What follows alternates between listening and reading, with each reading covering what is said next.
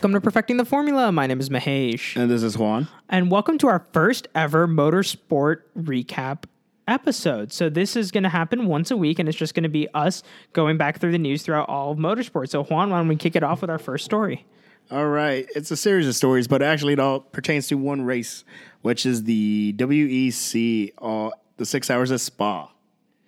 So to begin, we on our outside or side chats outside of this podcast, we usually talk about random things that happen in F1, and Pastor Maldonado actually secured his first victory in the LMP1 class at this race. Wow. I mean, good for Pastor Maldonado. It's been a hot minute since we've heard some good news from Maldonado. I mean, obviously he's the ex-Formula One driver that was noted for being Crash Store Maldonado. But I mean, World Endurance Championship is becoming another spot where you see a lot of ex-Formula One drivers, including His Holy Highness Fernando Alonso. Yeah, and this is actually Pastor's first win since 2012 Barcelona, where he won for Williams, who 7 years later are bringing up the back of the grid. How the mighty have fallen.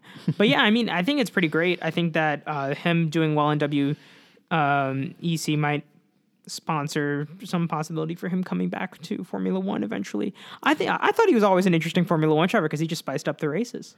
He would spice up the races, but I don't think he's the material to bring back because, there's so many good young drivers coming up through the other series that they're either going to get funneled into Formula One or Formula E. That's a good point. Hopefully funneled into Formula E. But yeah, I mean, good to see Pastor Maldonado getting a win. All right. Next thing that happened at Spa is, and I do not like the title. You mentioned it earlier. Ex-Formula One driver Van Dole. Yeah, so to read the whole title, the whole title says ex-Formula One driver Van Dorn's SMPWC debut marred by gear issues at Spa. On the surface, cool. Okay, it's an issue. It's a story about a driver having gear issues during a race. We've all seen stories like this. My question is, why is he being introduced as ex-Formula One driver Van Dorn when he is current Formula E driver Stoffel Van Dorn? I don't know. Maybe it's just this is from Autosport. Maybe Gary Watkins has something against Formula E. Well, listen up, Mr. Watkins. I think you need to chill out there. He's a current Formula E driver and a pretty damn good one too. So, and I remember right, he has some points, not much, but yeah, I mean, yeah, he's not doing awful. He's got some points. He's got some decent points given our current Formula E race. He could technically probably still win this championship somehow. But I mean, yeah, he's got 18 points to his name. That's not bad especially for HWA, who's been having trouble finishing races in the first place. And he qualified pole in one of those races. So current Formula E driver Stoffel Van Dorn. Anyway, let's talk about these gear issues. Which is quite interesting. Mainly what stuck out to me is the gear issue because Stoffel Van Dorn has not had a good time with any car he has touched in a hot minute. Honestly, they all either have drive shaft issues, gearbox issues, engine issues. I just not an overall good car to be in if it's Stoffel Van Dorn is sat in it. So, should he hang up his helmet and just do something else? I mean, no. I mean, obviously not. I just think he's just had a string of bad luck. But, man, what did they say the gearbox issue was? Just he lost a certain gear, or was it degenerative? I mean,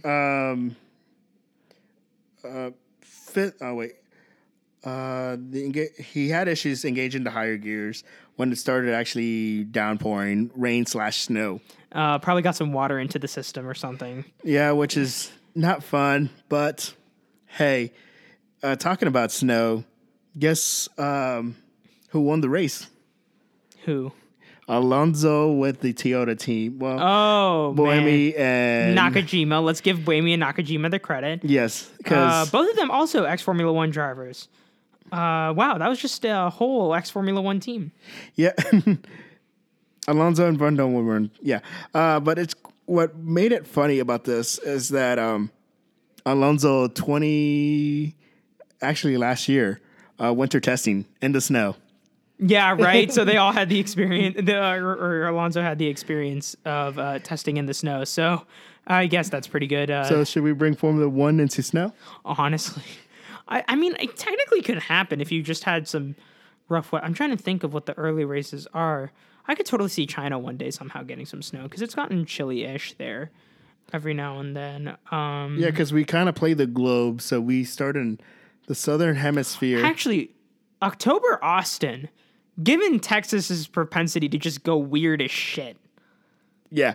Yeah, late October in Austin, that has some risk involved. What about dodging tornadoes in the early spring? Honestly. And, it seems that the Williams car has just been lifted off the track completely. I guess Vettel will stop complaining about blue flags now.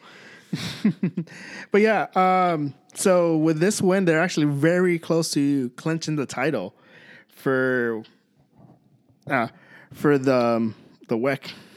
The WEC. We are not calling it WEC. The WEC. The WEC, yeah. I mean, that's awesome for Alonso, I think, to leave Formula One and go back and win a championship in another thing immediately. It just shows the true ability he has, and he better win the Triple Crown. Yeah, and especially, we'll be talking about that in 2 weeks' time. Yeah, when it's time for Indy. 23rd. We'll do the math later for you guys. Yeah, honestly, pulls up calendar to look at it. But yeah, I mean, it's going to be an awesome race for sure. So, talking about one of the many things that Formula One has done. So you know how this year we actually, not we, Formula One has introduced the Halo. IndyCar is actually bringing their own semi version of the Halo, weirdly. Oh. So it's their version of the safety device to protect a driver, but actually it's more of a fin than anything else. Wait, which is bringing it back again? Not bringing it back. IndyCar is bringing a fin. It's literally a fin that sits right in front of the driver. I think that's smart, but at the same time, I don't know how that's going to work because go back to last year when was it Charles Leclerc going over Alonso or the other way around? Going over Charles Leclerc. It was Alonso going over Charles Leclerc. The way that fin is positioned, Leclerc wouldn't have even come close to the fin and would have just gone into Fernando Alonso's head. Yeah, and the counter to that would be like Mr. Hanging Like a Cow could just easily... Well, I don't know. Actually, I don't know how the seatbelts are disengaged, but at least if they're similar to the ones we have in FSAE, you just twist and you could just drop. Yeah. So I mean, I think like I get where they're going with the fin. They did the Claro thing for a hot second too.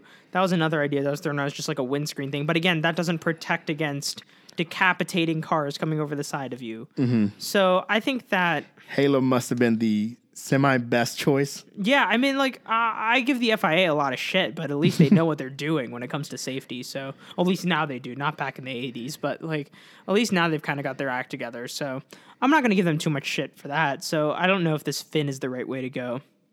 Yeah, I always thought the fin was weird. Based on the typical track that IndyCar races, it's not a bad thing.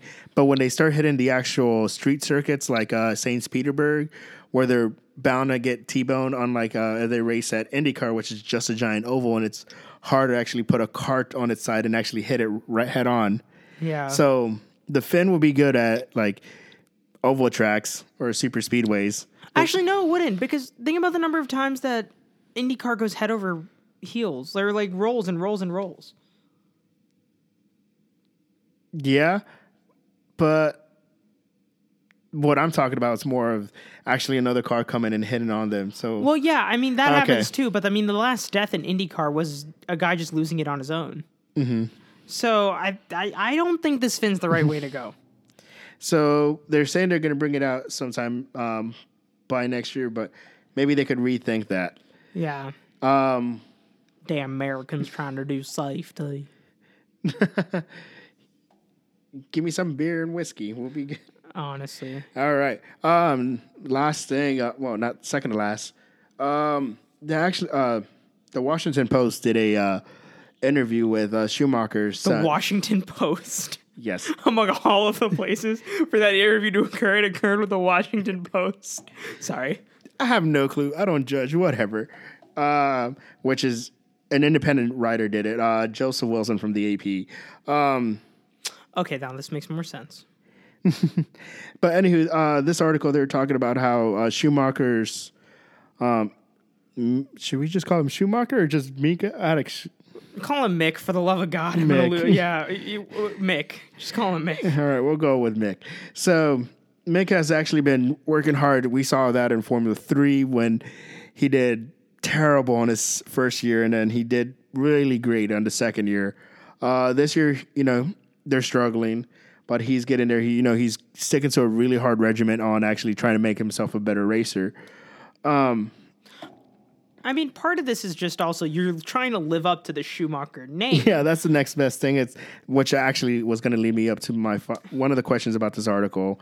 They didn't really talk about it, but do you think Mick Schumacher could ever live up to his dad's name, at least in the race? No. You shouldn't try, first of all. This is my issue with kids racing in Formula 1 is they're always trying to live up to their parent. And a lot of times it's really, really hard to do. Like Jacques Villeneuve living up to Gilles Villeneuve. Gilles Villeneuve got a track named after him. That wasn't going to happen, and Jacques didn't. I mean, in some cases you have where the kid somehow did the parent, which was Max Verstappen doing way better than Jos Verstappen. But I mean, in the case of Michael Schumacher, 7-time world champion, it is unfair for us to compare Mick to that. I mean, when Charles Leclerc entered into Formula 1, where you're like, yeah, but is he Schumacher good? No, right? We're like, is he good enough to be Vettel's teammate? Which he is. And is Vettel, the real question is Vettel good enough to be Leclerc's teammate? But that's another issue. Yeah, we're going to talk about that next article. Yeah. But I mean, the real problem is like, no, don't compare him to his father. Let him be his own man. And I guarantee you part of the reason he's doing this hard regimen is because of all the people asking him, like, do you think he'll be as good as your father? Or your father, blah, blah, blah, blah, blah. Let the kid race his race. Like, let him be his own driver. Not everyone has to be a 7-time Formula 1 world champion. I mean, Mika Hakkinen probably could have been a 7-time Formula 1 world champion, but he was satisfied with 1 or 2. It was something like that. Yeah, there's some racers like Rosberg who... No. I will not bring up Mika Hakkinen and then you follow it up with Rosberg. Rosberg left after his championship because Rosberg knew him getting a championship broke the laws of nature. But still, there's racers that, call it quits that's all they wanted to do. And they barely did it by the skin of their teeth and a bunch of luck. If Lewis Hamilton's car didn't hate him that season, he would not. All right, anyway. All right, what's this last article that Juan's going to rant about? It's a rant and a praise. So this weekend, we just had the Hockenheim W Series, which we randomly talk a lot because we hate it, but not because it's a series for women. We hate it because it's a series segregated. Why do you need the series for women? You should be, instead of putting all this money into creating a separate series for women, you should be putting this money towards female drivers that are like 6 and be like, hey, girls, come to the go-kart track, try this out. And start at a young age and then build up a whole new generation of women drivers and then allow them into Formula 1 and don't have this thing where they have trouble pulling sponsors because they're women or blah, blah, blah. They don't bring the money with them. And just have them enter into the sport and put the money there instead of a separate series for them. And not also that, but not also the entry level, but you already have many women driving out there. Use some of that money and, almost like paid drivers, but with actual talents. Yeah, and, fire Vettel. And there you go. We have a Formula 1 seat for them. Which actually brings me to one of the things I was looking at. Chadwick won the race this first race, and she blew everybody out the water. I think she could have finished several seconds ahead of everyone, but it was a wet race. She kind of slipped up. At the beginning of the race. At the beginning, she fell to second or third. Yeah. And she pulled it back out. Yeah, and she recovered, blew the crowd out of the water from what I read. So, I mean, I think that's amazing and that there's a Formula 1 seat available to her at the great team of Ferrari because Sebastian Vettel is not that good of a driver. Yeah, and, these are spec cars because they're based off Formula 3 and, all that fun stuff. See, and here's the other thing. They're racing this W Series not during a Formula 1 weekend at a Formula 1. See, like, if you're going to create the W Series, you have F2 races at the F1 race. Why not have those also? See, there's just a whole realm of... It's like they're like, see, we gave them this, and now we can hide them, and no one has to pay them attention. And talking about not paying attention, how are we going to watch it in the States? It took me like an hour to... Yeah, it's not televised. You are literally like, we gave them a bone and now we're just going to hide them. It's so stupid. Anyway. But other than that, that was our news for the day. That was our news for the week. Come back every Saturday. We'll always have these episodes available, and we'll be try to cover news from as far across as we can. Obviously, there might be longer episodes during certain weeks, aka the Geneva Motor Show and things like that. But I mean, or whenever that Le Mans thing happens, if we don't have our own episode dedicated to that. But yeah, this has been our week recap for motorsport, and my name is Mahesh. And this is Juan. And this has been another episode of Perfecting the Formula.